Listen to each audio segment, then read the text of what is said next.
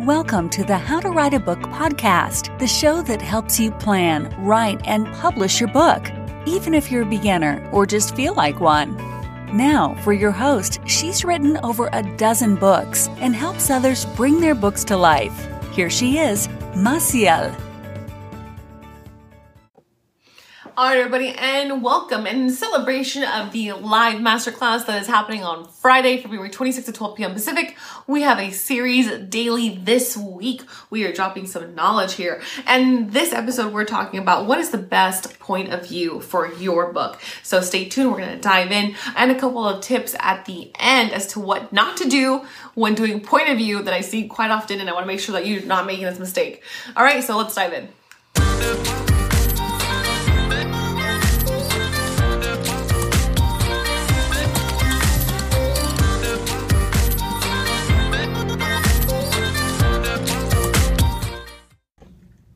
Okay, so we're going into point of view. All right, so are you using it correctly? And there's our first tip, which is to consult your genre.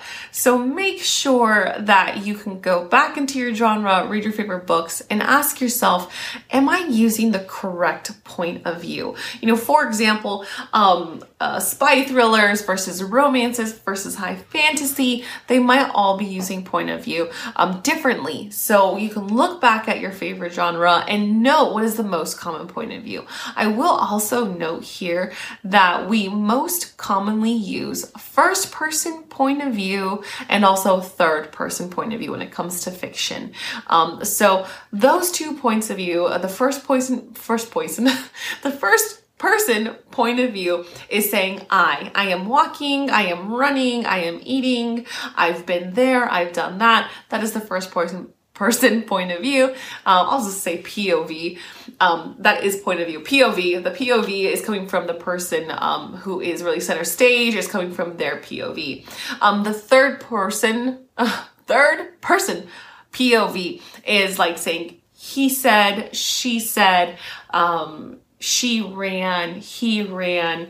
Now, you know, here's a really great question that's kind of been brought up is how do we use a pronoun for someone who is currently using they, and how do we use that within our writing? Because they is typically determined as a group of people. Now, this is going to be a really interesting question that I want to explore down the line, but I just wanted to note that that's going to probably be changing in the near future. So heads up as we continue to embrace and love love all of our people, love everyone, and everyone should be represented in all books. So that might be changing pretty soon. But third person point of view is about saying, you know, that other person, and it's coming from a he or she perspective generally. And a note on a second person point of view.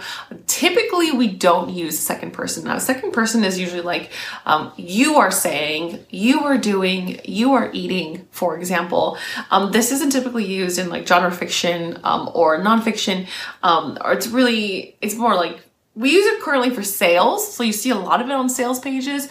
But for like genre fiction, it's not quite noted unless you're doing something artistic or experimental. And I'm not saying like, oh, you can't do it. You can. But also keep in mind that if you're going to write for a genre that has an expectation for a certain point of view, then do your best to stick to that point of view because it will be jarring to readers and they will likely not be super open to it because they are used to a certain point of view. So I wanted to give you a heads up there. So the second tip is to consider the protagonist when you're trying to figure out what's the best point of view for your book. So consider the protagonist, like, you know, is that person going to be conveying the story the best way? Because you might end up finding that you will need to consult other characters in order to create the best point of view. So you might actually have like a murder mystery in which you need to switch the point of view to a detective or instead to somebody else who's on the outside, maybe like somebody who accidentally saw the murder. And so what you want to consult is really who's going to be the best person to convey the message or to convey the action or to even misguide readers, for example. So like if your intention is to have like a red herring or to have like a big surprise at the end of the book, then take that into consideration. You know, who is going to be the best person to carry that? Is it going to be the protagonist, or maybe it's actually going to be the villain, but we don't know who the villain is yet?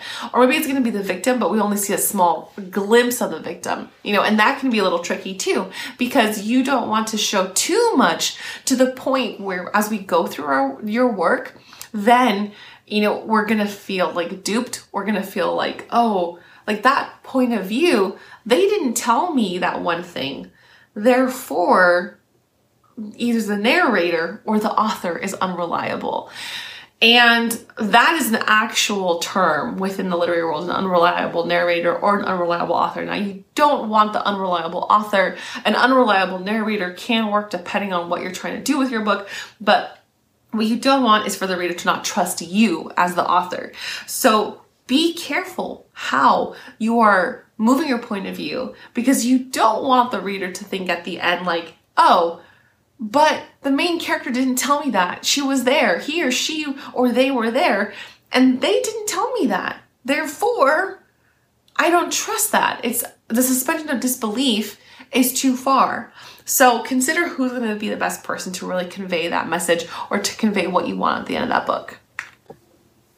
And also another tip for you is do not use they as in plural of people. Now, this is something I actually see quite often, especially when you're trying to switch points of view between chapters. Like, for example, you have an ensemble cast within your book, and so you have a lot of characters and you want to convey certain mysteries or discoveries, and so you haven't quite picked who you want to be the main character of that chapter. And so you just say they, so you can encompass a whole group. Like, for example, a group of policemen and women.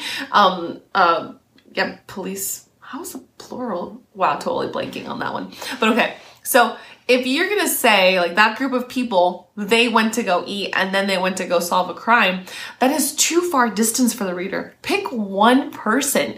Pick a person who is within that group, and they are going to be the conveyor of that message. Because if you say like, oh, that group of people, then they went to go do these things, it's too far for us. We don't actually get to dive into the characters. We don't actually get to feel them. And the reason for that is because people cannot be grouped up like robots. Like, just because I go to eat with my sister or my boyfriend doesn't mean that we're all thinking and feeling the same thing at the same time. We can all go someplace together, but one of us is feeling emotions. Maybe one of us is feeling hungry. Another one is feeling sad. Maybe somebody else is feeling angry that we didn't go to that one restaurant. So everybody's different. So pick your person and do not use a group of people as a point of view. Pick that one person who you think is really going to get that message or that information across. And lastly, do not switch characters' point of view between chapters. Now, this can be said for, I think this happens a lot for first-time writers, and it's totally normal. I still kind of do this from time to time, and it's hard to catch myself. And we might switch from one person to another, and that is not something we want to do. So make sure that if you start off with your protagonist, make sure that they are still the person in lead of point of view by the end of that chapter or that scene. You don't want to say things like, well, she started walking and then he began to think about pudding, and then the other person started wondering about their classroom assignment, and then she decided to instead go for a jog. We just switched from 3 different types of people, and that is too confusing for a reader. So instead, focus on one person and carry them through until the end of the chapter. Or if you're going to switch points of view between scenes because you need to, then make sure there's an indicator. Sometimes we have those cute little marks that are in the between the chapters at the end of pages. Something that tells the reader, okay, we're still within the chapter, but we're going to switch points of view. So I'm giving you a heads up that we're going into someone else's head right now. So that is what's going to help push you forward with your point of view and how to understand what's the best point of view. Now, because it's really going to come all down to what's going to be the best for your reader. What do you want your reader to know? Because your reader is the one who at the end of the book is going to judge if you presented the information correctly and engaging. Okay, so those are the tips for trying to figure out what's the best point of view. Do not forget that we have a live masterclass Friday, February 26th at 12 p.m. Pacific time.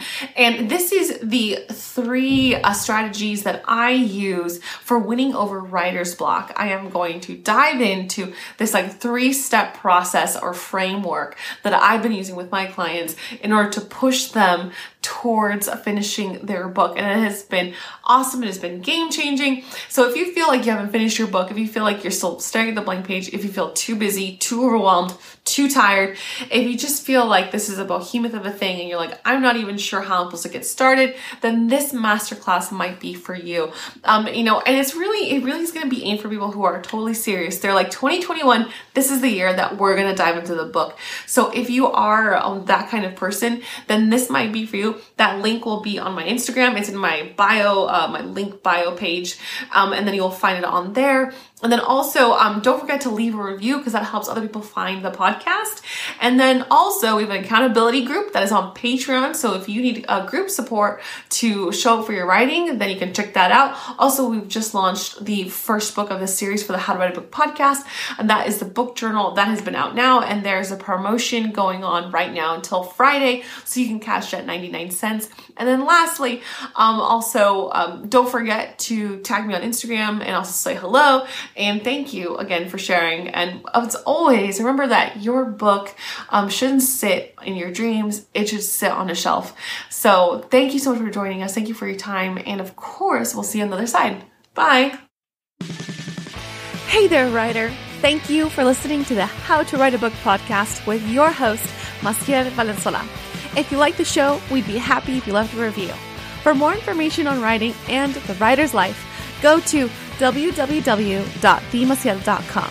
That's www.themassiel.com. We'll see you on the other side.